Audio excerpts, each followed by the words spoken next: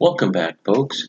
Episode 22 of the Running Man Self-Regulation Skills and Self-Improvement Project podcast with me, your host, Dr. Armando Dominguez, PhD in health psychology and licensed professional counselor, as well as an adjunct professor at a local community college. What we're going to be talking about today often is considered an intangible when interacting with people. And this is something that, as an adult and even as children, we don't always have a handle on it. There are many adults that need to learn how to do this. And there are things that often we encourage people to do to create a change in a situation that's uncomfortable or where somebody is overbearing or bullying, this sort of thing. And what we're going to do is spout this term, and that is power perceived is power achieved. And the inverse of it is power achieved is power perceived. And in addition, the third aspect that often goes unspoken, but is also the key term, is power conceived, how we think about it, is power believed. And that's where the change occurs. So from this point, we'll talk about what it is that we would consider power when interacting with people, perceived power, how somebody else takes it in from their five senses, eyes, ears, noses, all that sort of stuff. And also, whenever we have an achievement of power, what does that mean? When interacting with people, generally there is considered a power differential. That means someone supposedly holds more influence, and we're going to use that term interchangeable with the term power today. And for our purposes, it'll make things flow a little easier, but the influence, whoever has the most power, has the most influence in the communication or interaction or transaction. Now, there was a system of counseling that came about a number of years back in the 70s called TA or transactional analysis that actually set up a little model where we have the adult, the child, and there being a power differential, the authority from the parent to the child. And then as adults, when we're with peers, we have a differential of someone is in an elevated sense of power. I have more power or influence than you. And that means you're beneath me somehow in influence or power. And then we have an equivalence, the middle part. It's either from the top down, from the highest to the lowest, or from the lowest to the highest, the communication, from the no power to the highest power. And then you have equivalence of communication, wherever the influence of power, there is no differential. It's an equivalent. And that is what we call rapport, when there is an equivalence. So the equivalence comes from trust. Communication with trust is rapport. And this is going to become very important to what it is we're going to be discussing today, because whenever we have influence occurring in any dynamic situation that's occurring, whether it be at the mall, or if you're interacting with a coworker or a peer, or if you're in a situation where there is definitely a hierarchy, such as you're at work, there's your boss, your CEO, then you have upper management, administration, mid-management, then you have the people that are the workers, for instance. And we can see where the gradation of influence, also authority, goes. That's another term for influence and power, and how it's recognized and how it can move up and down, and how there is a deference or respect for that. There are some people that do not relate well with that because of backgrounds and upbringings, and we're not going to discuss that all that much today, but it definitely is something to keep in mind on the back burner while we're entertaining these concepts, because they're going to be very useful when it comes to development of self-regulation skill, but also the employment of the self-regulation skills that we've been teaching up until now. And that requires that we have a measure of knowing, competency, and skill developed in those things so I can put them to work whenever it counts most, whenever life happens. So let's start with the first term, power perceived. Perception, our experience day to day in our world, is perception heavy. So we take in signals from our environment outside. That environment could include friends, people, Starbucks, this sort of thing. Could include what I'm doing as far as listening to music, Maybe when I'm driving, maybe the tension I experience as a result of running a little late, or maybe I'm in a hurry to make sure I'm not late and I'm trying to get there on time, this sort of thing, and I think I'm in reference to work or anything that would be particularly pressing for me in my life. But we have this perception, the feels of things, the sight of things, the sounds of them. Also, the taste and the smell does come into it to a lesser degree in some cases, but that can also play a very influential role, such as a skunk or someone wearing a very heady, strong cologne that is hard to breathe. That actually makes one feel very uncomfortable and disconcerts the body. Sometimes that is done on purpose. So, just once again, some things to think about. So, when someone perceives power, what does that look like? So, if somebody looks powerful, or if you go to a zoo and you're walking around, you see the lion and it's really quiet, but yet you turn your back at the zoo and you're walking away, the lion's just hanging out doing nothing, but it decides to roar. The roar chills you to your bone and shrills you the sense that you feel like running. You have perceived power, actual power. This creature is an embodiment of power, therefore the king of the jungle. Even when it's behind the cage and can't touch you, it will still scare the bejesus out of you. And that's okay. We're using this as an example, and that was actually me in third person telling you what happened to me when I went to the zoo, whenever we had sleepy dad lion not doing anything, and he roared when I'd walked away, and I swear my first inclination was run, and I really realized the intensity and power of that, and it's kind of a funny story now, but I just remember shuddering in that freeze response at that moment because I did not understand what was happening because I was not thinking, but my body knew what it was doing. It was trying to get out of there because it knew something was wrong.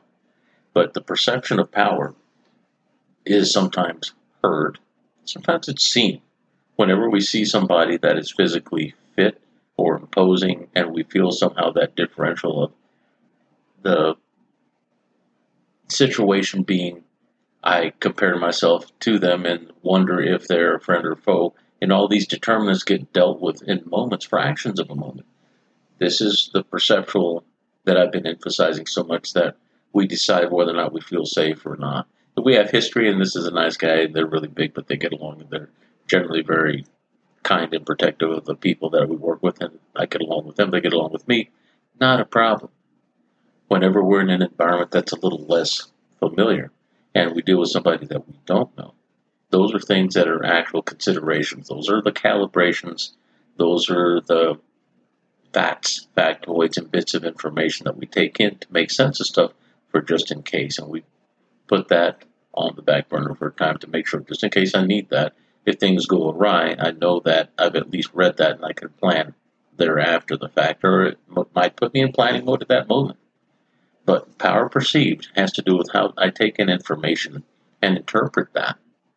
And that does not necessarily mean bad or evil, but it can mean a difference of knowing. Some use this term called pecking order, and that's okay whenever we talk about certain social paradigms. But when things are more dynamic, we tend to see or look and determine where it is that we feel safe or where we might feel potentially compromised, especially if there are a lot of unknowns. Is this person friendly? Does this person get along with folks? And sometimes we can't read people because they're very neutral, and that makes us very uncomfortable, especially if they're hiding the facial body language in particular. Body language speaks to us anyway, and how they carry themselves, their level of confidence that plays into this power aspect, this influence aspect that we're talking about today, not only in how we see them, but also the projection that we have of ourselves, so that way people will know that we're not a pushover. Those are things that we think about, things that we're going to be talking about today. So power perceived is power achieved. So if we run into somebody that is not particularly imposing, but carries themselves with a great deal of confidence, not necessarily arrogance, but self-assuredness and comfort, and they can be around this very tall, large, intimidating person and not shirk or act like it's bothering them, that gives you a sense of power, one that they hold. And if they've achieved that, and the big person respects them or is deferential to them, then you realize that they carry more power than what we may have perceived of the larger, more intimidating person. So whenever we take into consideration our environment, these are the kind of judgments and adjudications. These aren't opinions, mind you. These are perceptual body level determinants that tell us safe or unsafe. Our body is wired to make safe first, make sandwiches, and make friends later. If safe isn't made, my assumption of safety isn't made, then we're not doing that. We're not going to socialize, and we're not going to get very deep, and I'm going to make sure I know where the point of egress or the way to leave is not only visible but available, and I know how to get there. Or at least to put myself in a position where I'm closer to it so I can access it if I need to, and I can be the first one out before we get trampled. So this might sound like a lot of dark talk, and it's not. These are the things that we measure moment to moment at the subconscious level, and often we have gut feels about things. At times we may even feel a little nervous or anxious. These are the things where we start seeing the symptoms, the early symptoms of arousal that can become hyperarousal or hypervigilance, that can become very uncomfortable and put us into a state of full-blown fight or flight. So why is this important to self-regulation? One is recognizing the power perceived is power achieved has to do with how we, as individuals, see the people in our world and determine how our actions and how we comport ourselves and the confidence that we walk through our world with and the efficacy we have, our skillfulness and effect in how we do things, how we execute our life, determines how we're received. So it's not just one way who we see out there, but also how we deliver the social suggestion of power or influence from us to them. Stay away, don't get near, or one that is more along the lines of rapport, where we are equivalent and you can approach and don't feel threatening to them, and therefore you're not feeling threatened by them either. And this dynamic occurs. But it's always, is it safe first? We always make safe first. So the adage of power perceived is power achieved often is one that we may apply before we know. And there are a lot of unknowns before we know somebody, or when we're in a situation that is unfamiliar, or one where we know that we don't hold sway or influence. Now the inverse of this, power achieved is power perceived. This is a syllogism now, an exact opposite of what we just spoke earlier with adage 1. This balances it in a way in our understanding, but let's talk about it. So how do you achieve power? One of the things in self-regulation, how do I achieve power not over myself, but rather power in the sense that I am confident and capable, that's my efficacy, but also I have a measure of self-efficacy. I feel like I have effect in the world. I feel like it's not an uncontrollable world, but that there are things that I can control and make change with. And there's a measure of belief that goes with that. Within that confidence, there is a knowing, not a having faith and hope that it's going to work. At some point, it may be that. But whenever you realize that it does work and I can do this, I can do this, then it becomes a confidence and a self-efficacy that has to do with competence and execution with that confidence that provides a measure of within myself influence and power that I've achieved. It's a skillfulness. When I've gained skill as a result of doing this, I have gained power. I have power, therefore power is perceived of me whenever I walk with confidence, whenever I execute with a high level of efficacy and skill.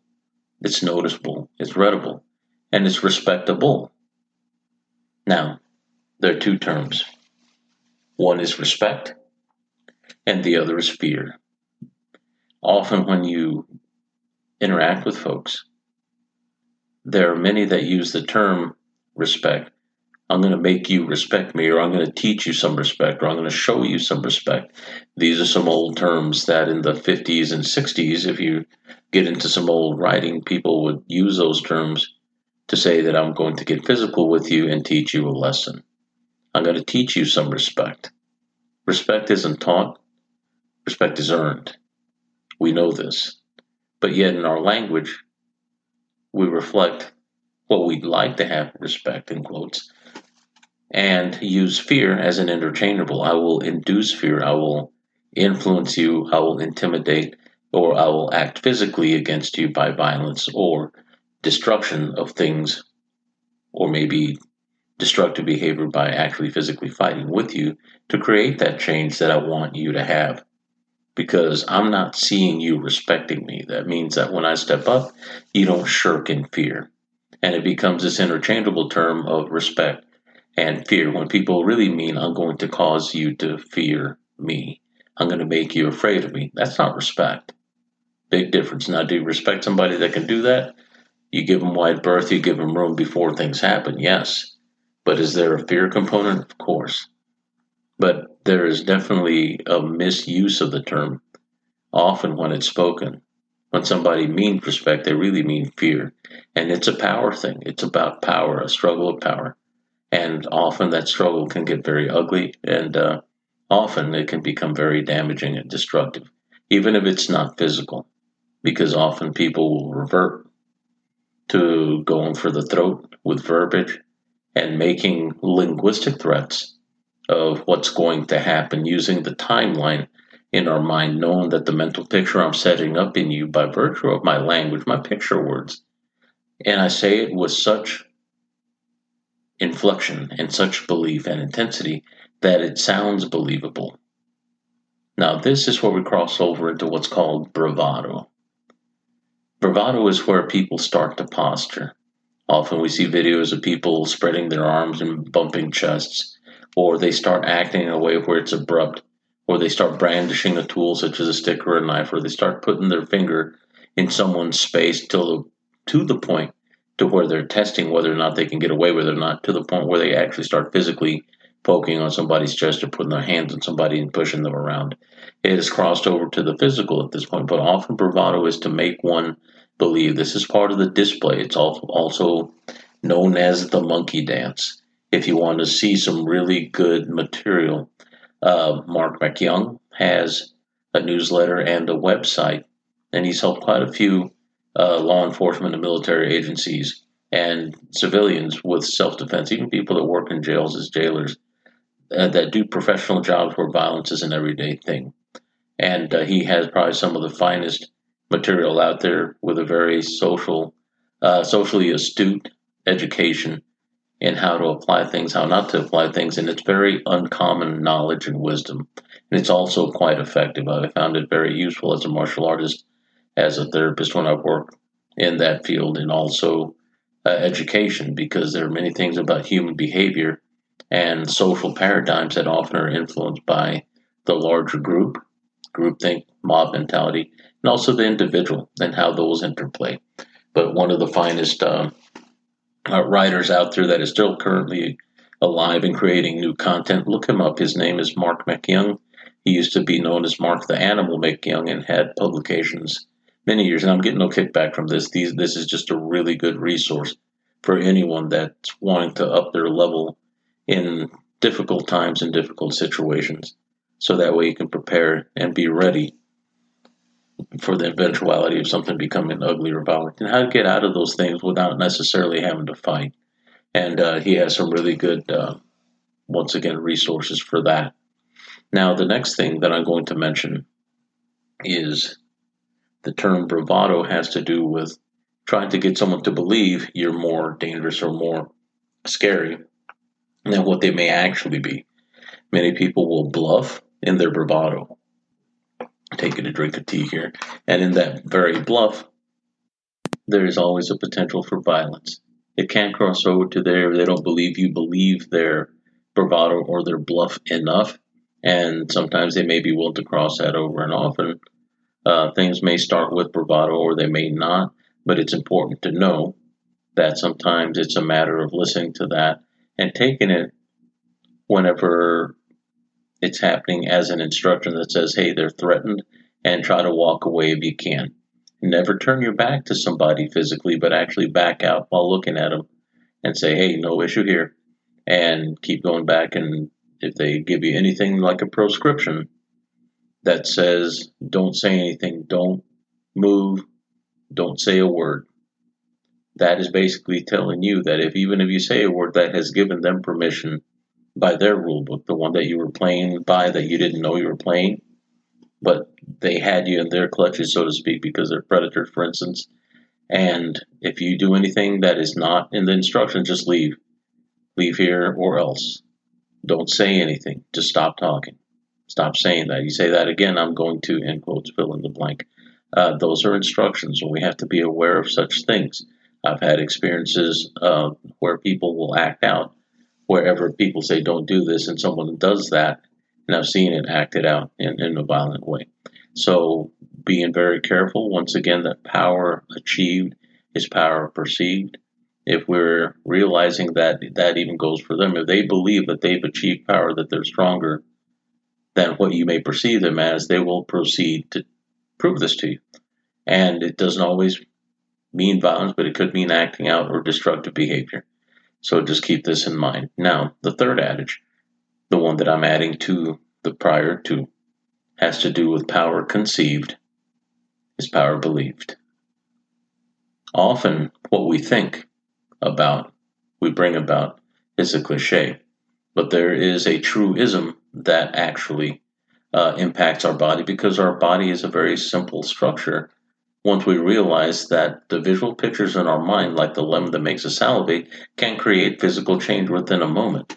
That is an example that can actually give us an idea as to how powerful the visual capacity is whenever we believe the words that are spoken.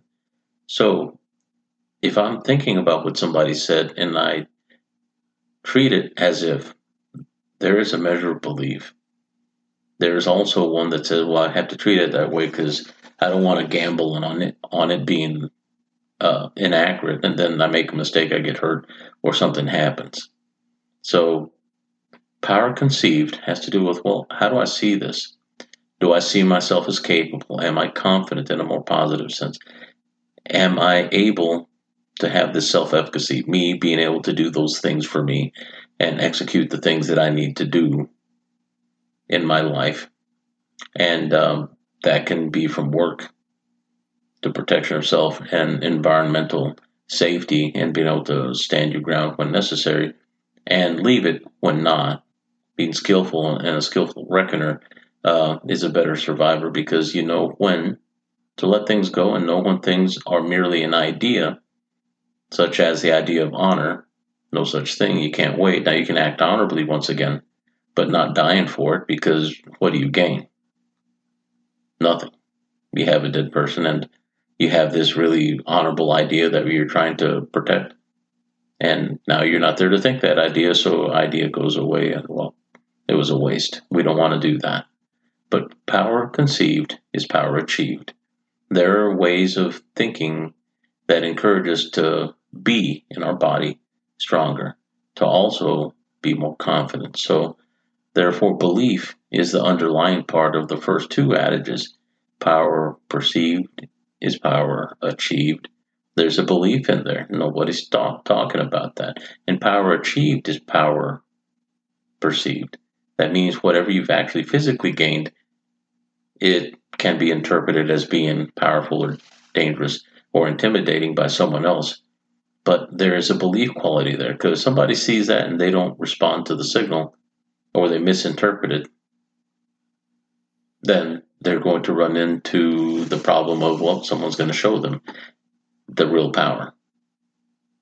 So belief is a big quality that we have to pay attention to within that idea, and often is something that is played out in day-to-day interactions with people, sometimes not so grandiose as what I've been discussing, but it still plays out, and it's a very powerful influence in how we make our decisions and whether or not we interact in our environments, and even determines whether or not I go to the grocery store at certain hours because maybe there's too many people, or I know that I've seen these people and had a negative event during these hours, so I try to circumvent that by going at another hour, going to a different store, being strategic, and those are all absolutely wonderful things. They're helpful.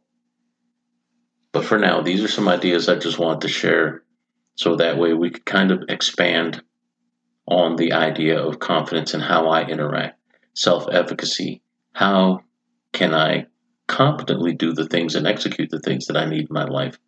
And also, how do I influence those outside of me that they might respect me and that I do so without necessarily having to do anything that looks intimidating or anything that looks like bravado, things we try to avoid. And also how to interpret those things when they're occurring and realizing that they're sending a message. It is not done merely for attention, they are telling you something. And that message often has instructions that we have to respect and honor. It's not about you being ashamed or guilty or someone talking trash or making you look bad. That is buying into the ego. That is also buying into the thoughts of false honor because your ego is merely your idea of yourself. And you can always go away or run away and be safe, live to fight another day, and think all those good thoughts about your ego again later because it doesn't really go away. It's always with us. So try not to buy into the fact that you're protecting it because it doesn't exist. It is merely our idea that we interact and engage with socially. This doesn't mean you're not important, the real you. It just means that figment of ourself is not so substantial and not worth protecting in that sense. So what I'm going to do now is just tell you, please be safe, be aware. But on top of that, walk well and like, follow, and share. And if you have any comments to send me, send them to the email at runningmangetskillsproject@gmail.com. And we'll talk soon. Have a good evening.